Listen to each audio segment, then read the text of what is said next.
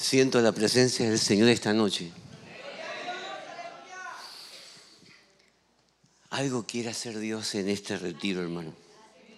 Algo quiere hacer. Estoy tentado a contar algo de mi testimonio, mire. Porque yo nací en la denominación bautista en Argentina cuando no había renovación todavía. Cuando ya llegó la renovación fue otra cosa, pero yo era pastor en una iglesia bautista, una de las más antiguas de Argentina. Y estudié en el seminario 6, 7 años, griego, hebreo, pero yo vivía tremendas angustias como pastor,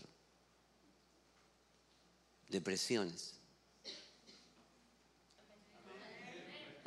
Diga aunque sea wow. Nadie sabía eso, solamente mi esposa, pero yo el domingo a la mañana me levantaba y armaba la palabra, una tremenda palabra, pero yo sabía que en mis noches y en mis días tenía tremendos ataques de angustia y depresión. ¿Sabes cuántos pastores viven así? Me faltaba algo. Yo tenía un rechazo muy grande con los pentecostales. Imagínate. Lengua, todo eso, me habían enseñado que eso era de otra época, no para ahora. Y había en la congregación una abuela, una anciana, que era diferente a los 800 miembros que tenía, era una mosca blanca. Entonces ella venía siempre, doña Rosita venía y decía, hola pastor, dice, me miraba y decía, siento la presencia del Señor. Y yo miraba. Y ella siempre veía cosas, sentía presencia. Y siempre hablaba del Espíritu Santo y me molestaba. Me molestaba porque yo estaba estructurado de una manera y no permitía que esas experiencias eran muy sentimentales, muy emocionales. Pero la verdad era que yo necesitaba un cambio. ¿Sabe que los cristianos saben cuando necesitan un cambio? Hay gente acá que necesita un cambio urgente. Que su vida cristiana no da para más. Mi vida cristiana no daba para más, hermano. Es muy duro vivir una vida así, hipócrita. Que predicas el poder de Dios y tú vives depresivo. Eso no puede ser. Algo anda mal. Algo anda mal. Y yo no quería reconocerlo porque era pastor. Y entonces la abuela siempre venía, un día me trajo un sándwich de jamón y queso. Me trajo un sándwich. Dice, Rubén, te preparé un sándwich de jamón y queso para que lo comas, ya lo oré. Para que cuando lo comas Dios te toque. Yo la miraba, gracias abuela, entonces se iba al tacho de basura, lo tiraba, esta es una bruja, digo. Y agarraba el sándwich y lo tiraba a la basura porque yo creía que era media bruja, media rara, ¿no? Pero ¿sabe que esa mujer siempre traía una persona nueva a la iglesia? La loca, ¿no? Que miraba cosas, siempre feliz, siempre contenta, siempre diferente. Un día estaba predicando y se levanta y dice, ¡Gloria a Dios! Y yo dije a los diáconos, sáquenla. Saquen a la loca, la agarraron entre dos, ¡Gloria a Dios! ¡Gloria a Dios! Bueno, y yo decía, Dios mío, esta abuela me tiene requete podrido ya. Pero empezó a afectar mi vida, la vida de ella. Empezó a tocar mi vida sin yo darme cuenta. Un día cae muy enferma, ya era muy ancianita, y fue a parar al hospital y le detectaron ya un cáncer avanzado. Tenía cáncer. Dije, bueno, la voy a ir a ver, es media loca, pero la voy a ver igual. Entonces digo, hola abuela, ¿cómo le va? Acá estoy, la vine a ver. Entonces me mira y me dice, yo estoy bien, pero vos estás mal. Yo dije, no puede ser, no puede ser. La vengo a ver yo por la enfermedad y me está exhortando otra vez. Entonces me dice, yo me voy, pero tú te quedas. ¿Y te vas a quedar así? A ti te falta el poder del Espíritu Santo. Dice, ¿ves todos los que están acá? Tenía un montón de enfermos cerca. Yo los entregué a todos a Jesús. Había evangelizado a toda la sala. Había algo en ella. No era humano. Era sobrenatural. Entonces el hijo me vino a hablar, ¿no? Ya estaban haciendo el estudio. Dice, pastor, hablé con el médico.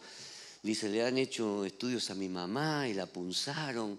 Y sabe que el médico dice que tuvo una experiencia con mi mamá. Digo, ¿qué le pasó? Dice, y la estaba punzando y mi mamá empezó a hablar otras lenguas, un lenguaje. Entonces el médico era hebreo, le dice, señora, ¿usted es hebrea? Dice, no, soy italiana. No, pero usted está diciendo, empezó a traducir el tipo. Le tradujo todas las palabras hebreas. Dice, no, usted dijo esto. Dice, no, yo hablo en lenguas. ¿Qué lenguas? Las lenguas, eso es hebreo, le dice. Y le tradujo todas las frases bíblicas. Cuando el hijo me di cuenta eso, algo me cayó acá y me dijo, tú necesitas lo que la abuela tiene.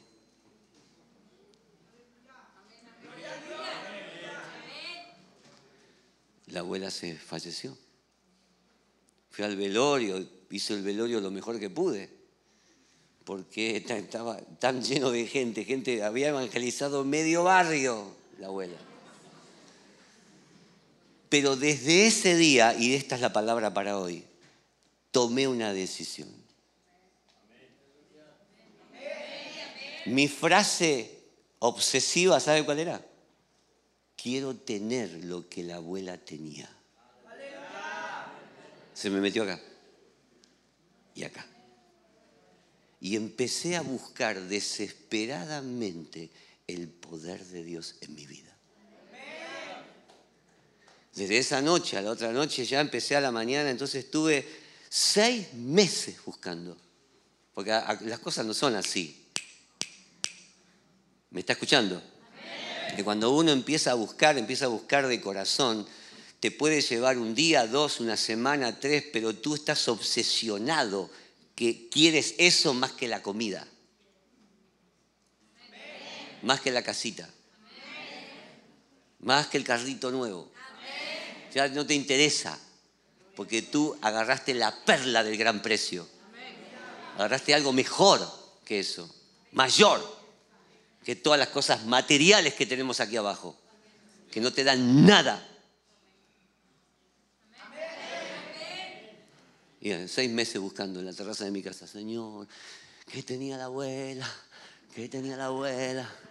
Dame lo que tenía la abuela, por una noche, 2, 3, 6 meses buscando en la terraza de mi casa, a los gritos, con lágrimas, dame ese poder, quiero vencer la depresión. Imagínense, yo pastor predicando, tantas angustias, depresión. ¿Sabe cuántos cristianos viven así? Te da lástima tener un mensaje tan poderoso y vivir todo lo contrario. Es duro. Dios no nos llamó a vivir en angustia. Dios nos llamó a la vida en abundancia. Vamos. Entonces, a los 6 meses, en la terraza de mi casa, algo sucedió esa noche. Descendió el Espíritu Santo sobre mí. Fui bautizado con el Espíritu Santo. Segunda experiencia, diga, segunda experiencia. La primera, te entregas a Cristo, recibes a Cristo en tu corazón. Y la segunda es el bautismo en el Espíritu Santo. que es una segunda experiencia como la del Pentecostés. Yo no la sabía, nadie me la enseñó. Pero yo sabía que me faltaba algo. Y desde ese día, entonces esa noche comencé a saltar en la terraza, empecé a saltar por toda la casa, aleluya, empecé a hablar en lengua, unas lenguas raras, empecé a los gritos y bajé la terraza y despierto a mi esposa a la madrugada y digo, Roxana, Roxana. Entonces Roxana me mira y me dice, anda a dormir. No entendía nada. Yo decía, no, soy feliz, el Señor me ha llenado. Y empecé, desde esa noche, jamás tomé pastillas para la depresión.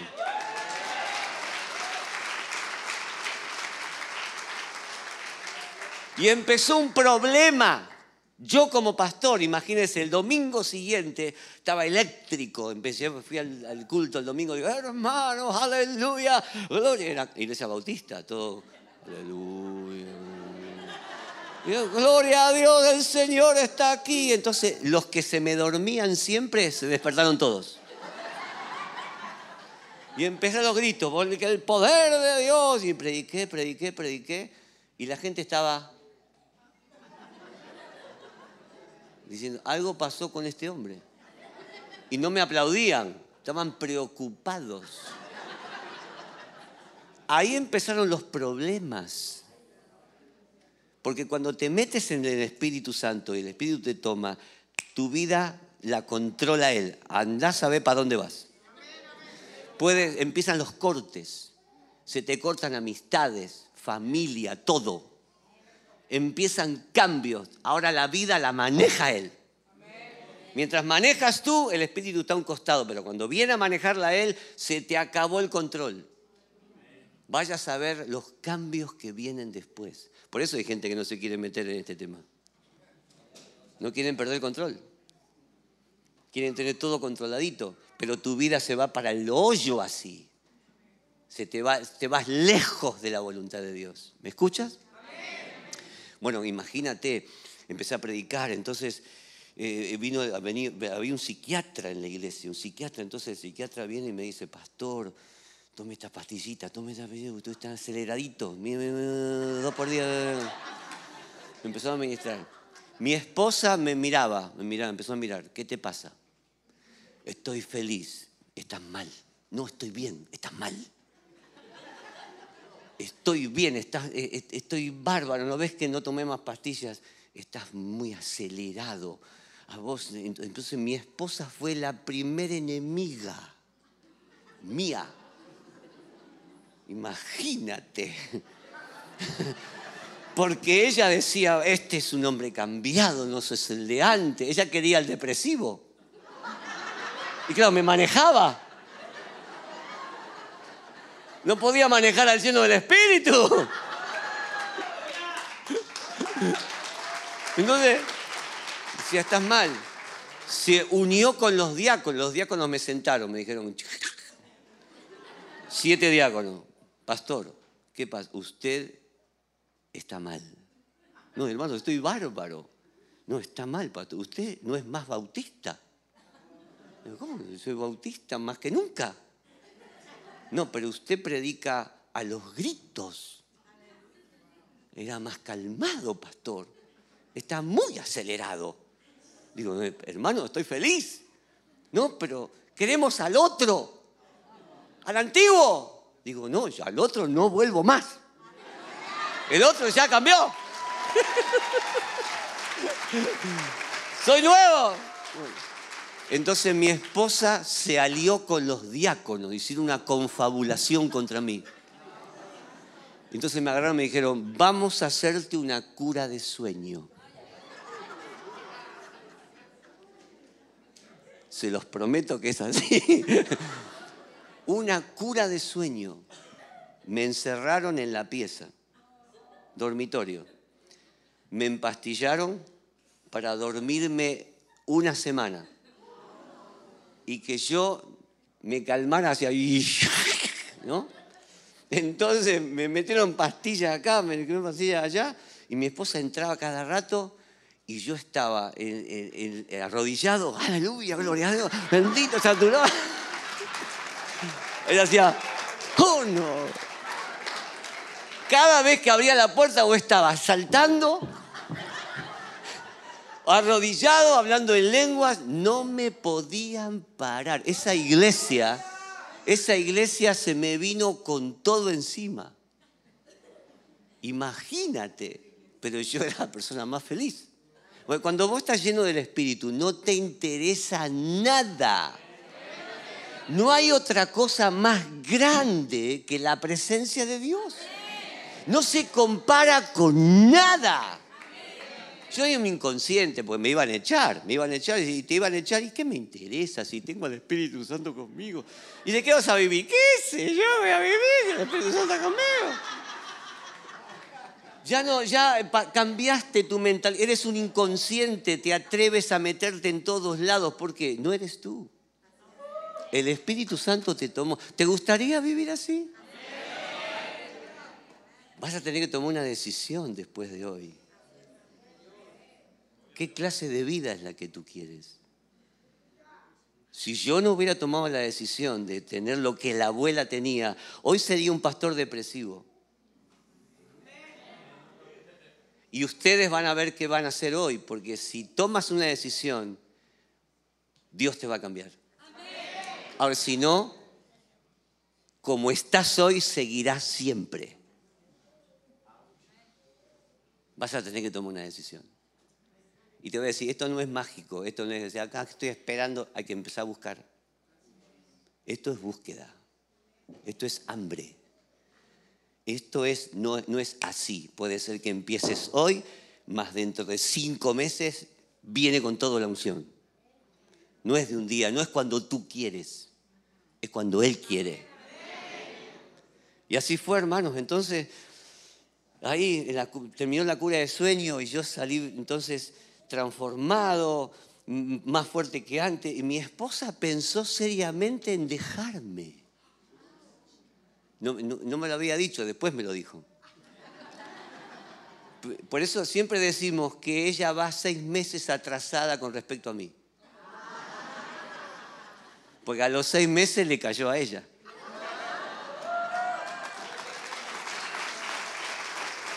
El tema fue, me agarraron los diáconos. Entonces los diáconos me agarraron y me dijeron, bueno, pastor, mire, ya que usted con la cura de sueño sigue igual, no lo podemos cambiar, usted es tosudo, usted es duro. Entonces, como esta es una iglesia que no predica del Espíritu Santo, un domingo va a predicar usted y un domingo predicamos nosotros. Entonces yo predicaba un día, porque el poder del Espíritu Santo te toca. Y después venía otro y decía, no hay tal poder, no hay tal fuego. Entonces, todo lo que yo decía un domingo, el otro me lo bajaba. Entonces yo venía el otro domingo y decía, porque el poder. Y venía otro y decía, porque nosotros. Entonces era una pobre, la gente estaba, no sabía qué creer.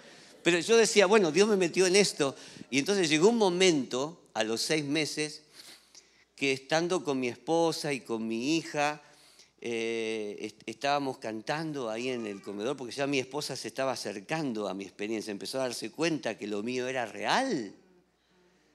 A los 6 meses exacto que yo me renové, Roxana empieza a hablar en lenguas en mi casa. Cayó al piso, ¡bum! Y dije, ahora sí, ya estamos los dos. Ahora estamos los dos. Ahora sí. Empezó a vivir lo mismo que yo y tomamos decisiones. Nos tuvimos que ir de la iglesia. Hicimos una asamblea grande y para que la iglesia decidiera si me quedaba o me iba. Y el 80% votó que me quedara. Y el 20% eran los ancianos, todos llorando porque yo los había requete ofendido. Porque yo había tocado su historia. Y yo lo único que hice fue recibir el Espíritu Santo. Pero para ellos es una ofensa. Y dije, no puedo dirigir una iglesia con los ancianos en contra. Así que me voy. Y nos fuimos y empezamos una vida en el Espíritu que hasta hoy dura.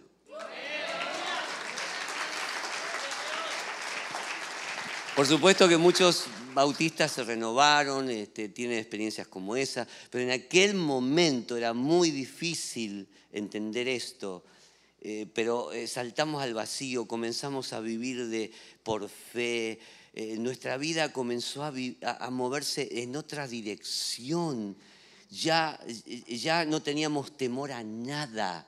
Por eso vinimos a Estados Unidos, nos desarraigamos de país, de gente, de familia, de todos lados, porque el Espíritu te lleva a donde tú no sabes. Es como el viento, que oye su sonido, pero no sabes a dónde viene ni a dónde va. Así son las personas guiadas por el Espíritu Santo. ¿Cuántos dan un aplauso al Señor por esta palabra?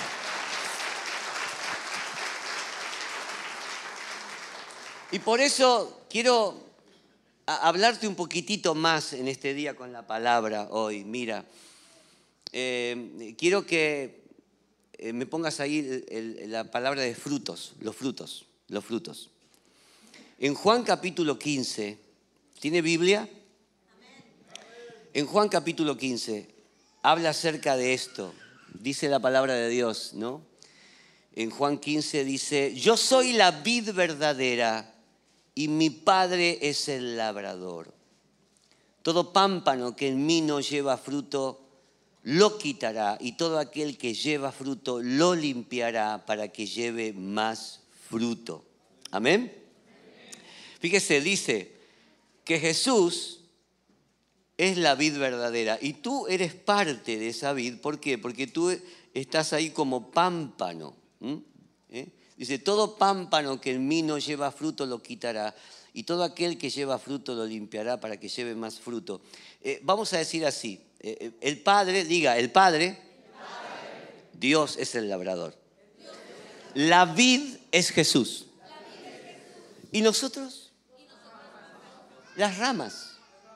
Los pámpanos, las ramas. O sea que, vamos a decir, en la vid, ni tú eres la vid, ni el pastor es la vid, ni el apóstol es la vid es Jesús. El labrador no es el pastor, el labrador no eres tú, ni el apóstol ni el profeta, el labrador es Dios. Entonces tenemos al Padre, tenemos al Hijo y tenemos la savia que viene por dentro de la planta, el Espíritu Santo. Y tú eres la rama. ¿Cuántos son ramas? Levanten la mano. Las ramas somos todos. Yo también. O sea, acá el cargo, vamos a decir, pastor, apóstol, no significa nada. Todos somos ramas. Acá lo importante es la vid, que se llama Jesús. Y tú y nosotros estamos unidos, si estamos unidos a la vid y recibimos la savia que es el Espíritu Santo, nuestra vida va a dar fruto. Es imposible ser un cristiano sin estar unido a la vid. No se puede hacer nada en la vida cristiana si no estamos permaneciendo bien unidos a la vid y permitiendo que la savia de su Espíritu penetre tu vida. No hay forma de hacer nada para Dios. ¿Me está escuchando? Esto no es algo del hombre, esto no es algo de un apóstol o un pastor. Se ha puesto demasiado en alto la vida de los apóstoles, pastores y profetas. En esta historia somos todos ramas. Y el tema es que cada uno tiene que dar el fruto de acuerdo a lo que se nos puso para hacer. ¿Me escuchaste? Y es muy claro esto, que el Padre es el labrador, el Hijo es la vid, el Espíritu la savia y tú y yo ramas. Y lo único que tenemos que hacer es tener vidas de fruto. La única cosa que se te pide es que tú lleves los frutos para lo cual fuiste creado. Que seas la persona llena de frutos. Es lo único. Tu única obsesión es, debo dar el fruto que el Padre quiso que yo dé. ¿Cuántos dan un aplauso por esta palabra en este día? Seguí para adelante. Seguí varias más. Buscá donde dice, mi Padre es el labrador. Seguí para adelante. El Padre es el labrador. El labrador El labrador significa que continuamente el padre, seguí un poquito más. Ahí, el labrador se encarga de cercar la vid, diga cercar la vid. Poda, diga poda. Riega. Cuida de los insectos. Cuida de animales. O sea que, vamos a decirlo así, no tengas ningún temor porque el Padre nos cuida. O sea, el Padre es el labrador. ¿Tú crees que el Padre se le va a escapar algo? Él va a cuidar a la vid, a Jesús. Él va a cuidar la viña y por consiguiente a las ramas. O sea que el Padre es el labrador, cerca, no permite que ninguna cosa mala te dañe. O sea, en ese sentido no te preocupes, porque está todo controlado. Tenemos un Padre que nos está protegiendo. ¿Cuántos dan un aplauso al Señor por esta palabra? El labrador continuamente cuida la vid, Dios gobierna el universo, guarda a su vid. ¿Cómo no va a guardar el Padre al Hijo? ¿Cómo no va a procurar, ¿no es cierto?, todo lo que significa Jesús, su vid verdadera? La vid verdadera es Cristo. ¿Cómo Él no va a cuidar de su vid? Y por consiguiente nosotros estamos ligados a la vid, no estamos solos, estamos unidos a la vid verdadera. Estamos en la vid verdadera que se llama Jesús. Y la savia del Espíritu Santo viene por nuestro interior. Amén. Y nos da vida. Qué lindo saber que soy parte de la vid. Yo soy la vid y vosotros los pámpanos. Entonces el Padre es el labrador, Jesús es la vid, el Espíritu Santo la savia, nosotros somos las ramas. La historia es perfecta. Estamos en el lugar correcto. Estamos en la viña verdadera. Estamos protegidos. Estamos en el lugar correcto. Y lo único que tenemos que hacer es llevar fruto.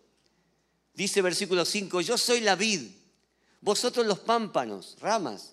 El que permanece en mí y yo en él, este lleva mucho fruto, porque separados de mí nada podemos hacer. Fíjese qué interesante, porque esto es lo que quiere Dios. La vida llena del Espíritu tiene que ser una vida de frutos. Yo lo vi en la abuela, estaba llena de frutos. Vecinos que traía de su vida alegre, siempre cantando, siempre gozosa, pensaba en mí, oraba por mí todo el tiempo, yo era su pastor, y decía, estoy orando todas las mañanas, me levanto a las 5 de la mañana para orar por vos, para que seas lleno del Espíritu, te veo que estás frío, que estás seco. Ella estaba detrás de mí y había una vida de fruto en ella. ¿Me está escuchando? Cuando tú a un cristiano hoy le dices, hermano, venga, y voy a ver, pastor, pero venga el domingo, tengo visita. Pero venga, traiga su diezmo. Ando medio corto, pastor. Todo traba, todo trabado, todo sin fuerza, todo sin ganas. No hay fruto. Muchos cristianos no tienen vida, no tienen fuerza, no tienen nada. Necesitamos llenura del Espíritu Santo. La vida del Espíritu es una vida abundante. Jesús dijo, yo he venido a dar vida y vida en abundancia. ¿Me estás escuchando?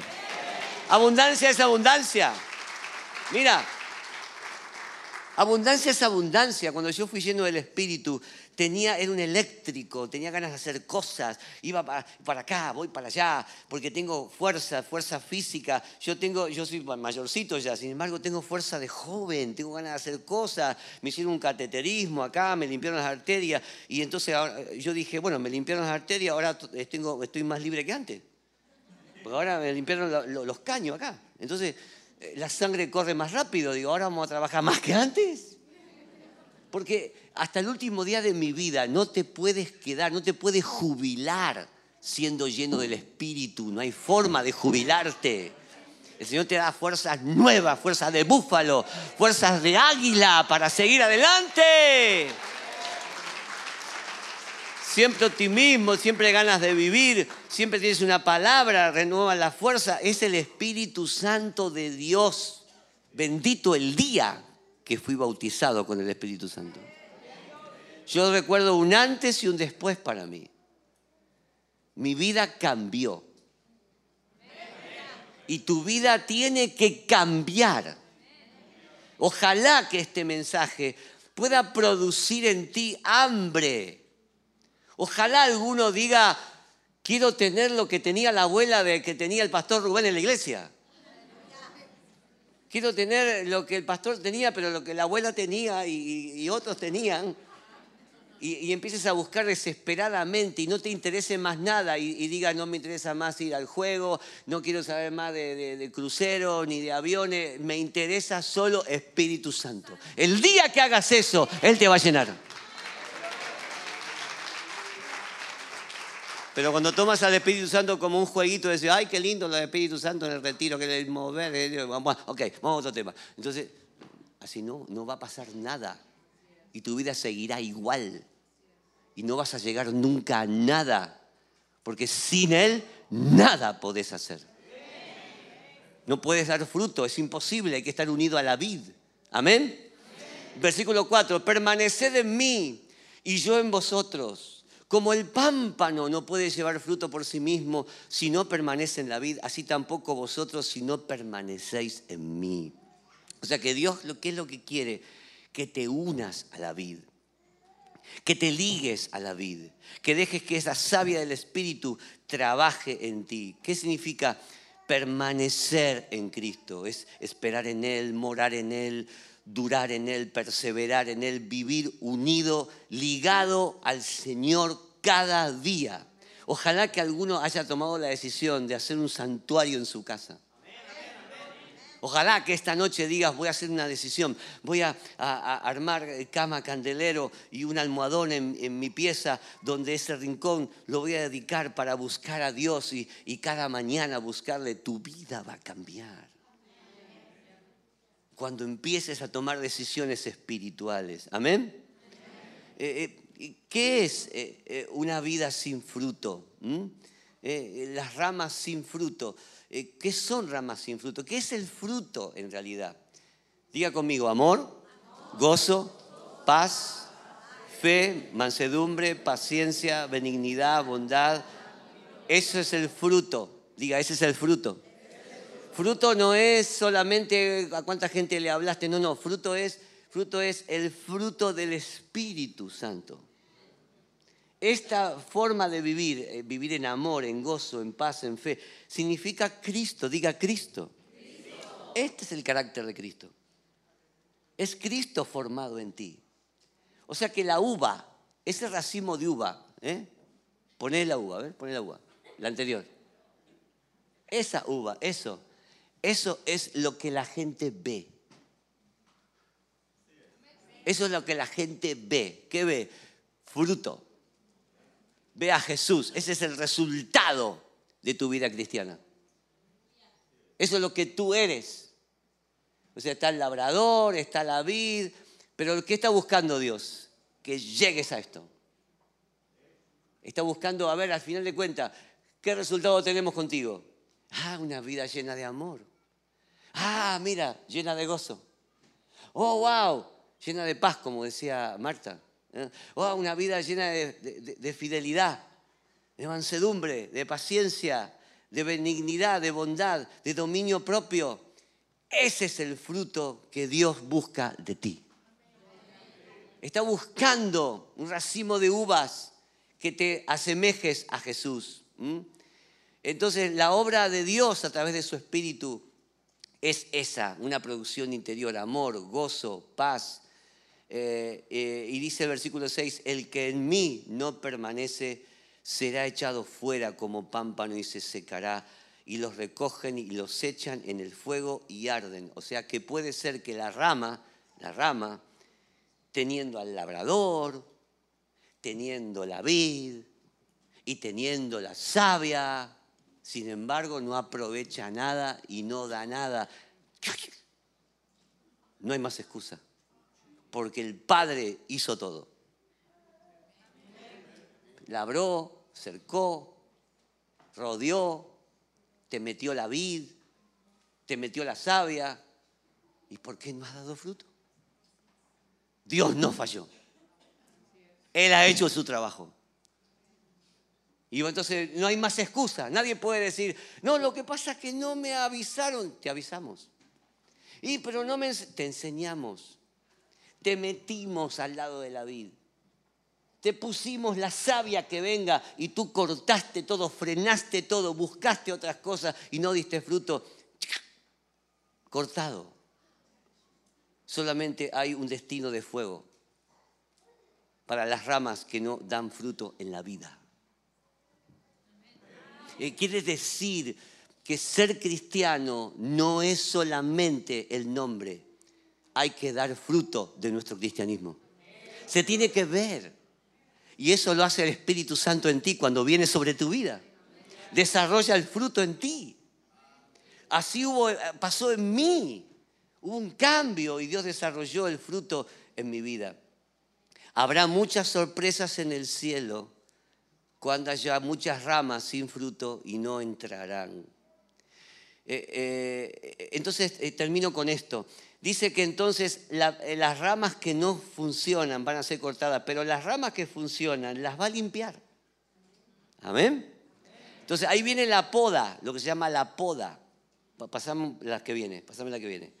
Entonces el labrador que ve que esa rama ha tenido, ahí está el labrador, usa todo tipo de tijera. Entonces el labrador ve que la rama se extendió, entonces vos tuviste una etapa de mucho fruto, diste un racimote de uva, entonces Dios dice, muy bien, qué linda etapa, de los 20 a los 50, a los 20 a los 30 hiciste un buen trabajo. Bueno, ahora vamos a empezar de nuevo.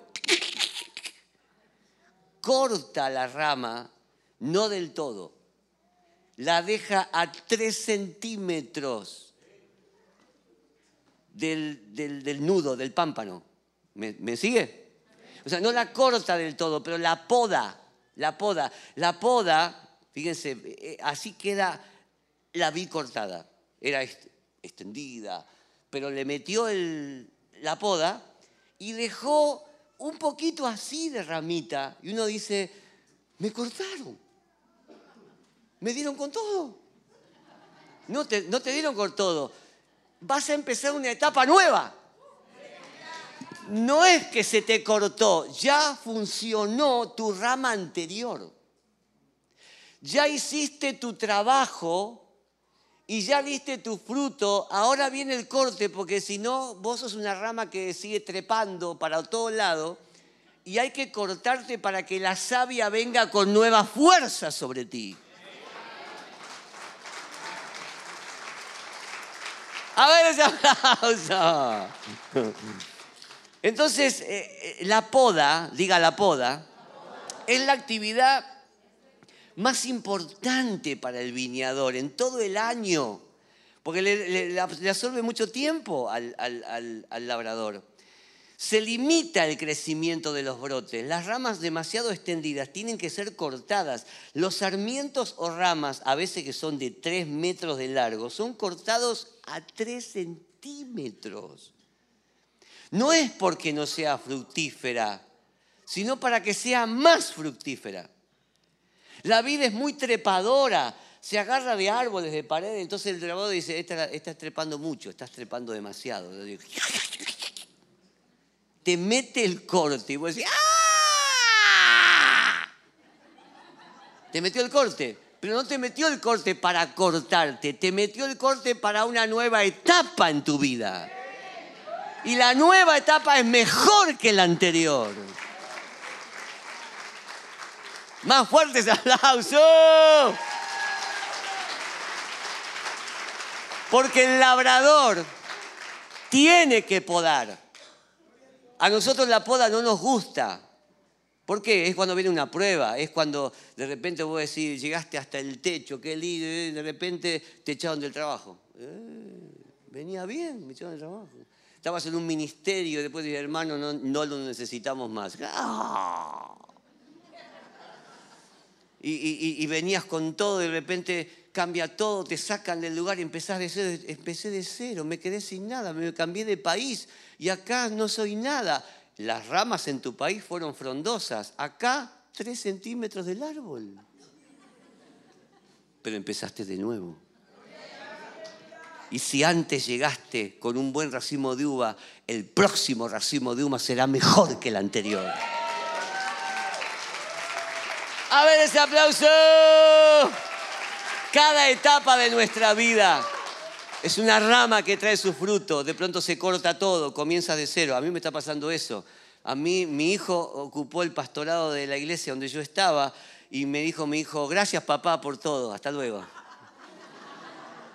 Y yo me quedé, y le contaba a Marta y a Carlos, yo me quedé, digo, gloria a Dios, qué lindo, mi hijo es pastor. Digo, ¿y qué hago ahora yo? Me voy a Mount Hermon. Ahí me quieren todavía. Entonces me vine a tomar oxígeno acá con ustedes. Para que diga, todavía sirvo. Pero ya me patearon. Los jóvenes me patearon. Dios me cortó y me puso a 3 centímetros del tronco. Algunos de ustedes tienen olor a 3 centímetros como yo. Pero eso es bueno porque ahora la savia no se fue. Sigue. Y estoy unido a la vid. No estoy afuera. Y ahora vengo con más fuerza que antes. Para lo nuevo de Dios, para mí. ¡Abre ese aplauso!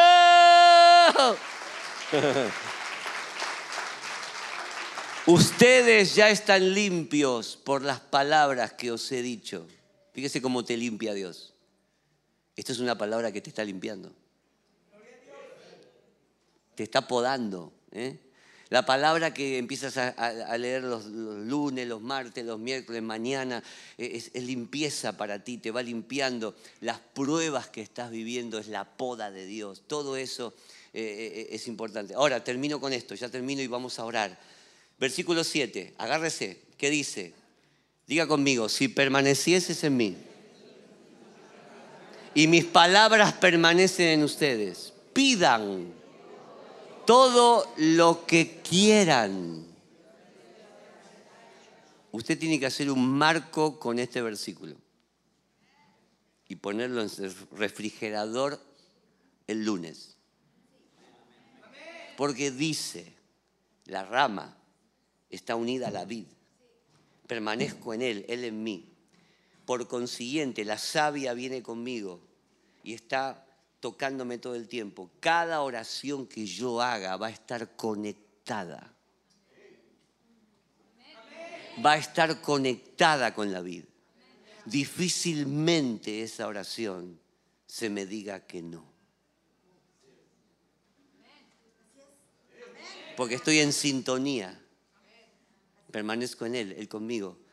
Cuando uno ora por orar y no está unido a la vida, uno no sabe ni qué va a pasar. Ora y tira oraciones. La oración unida a la vid es muy poderosa.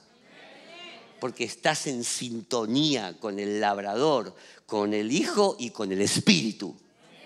Difícilmente este versículo se tiene que cumplir en tu vida.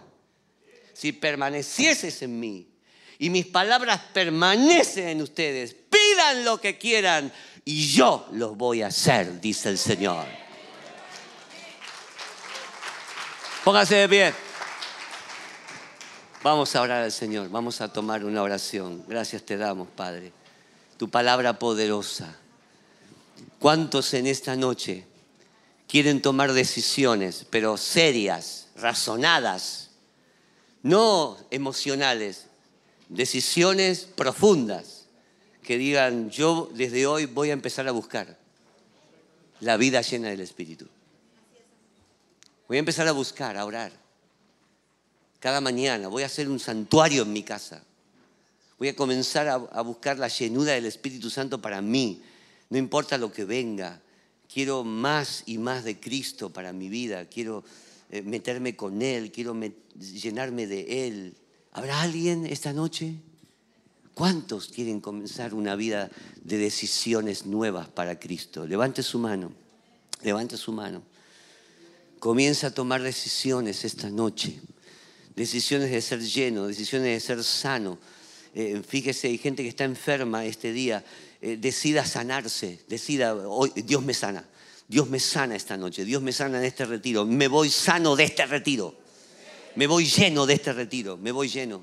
Me voy perdonando de este retiro, me voy libre de amarguras, de culpas. Voy a volver y voy a pedir perdón y a perdonar a los que me han hecho daño.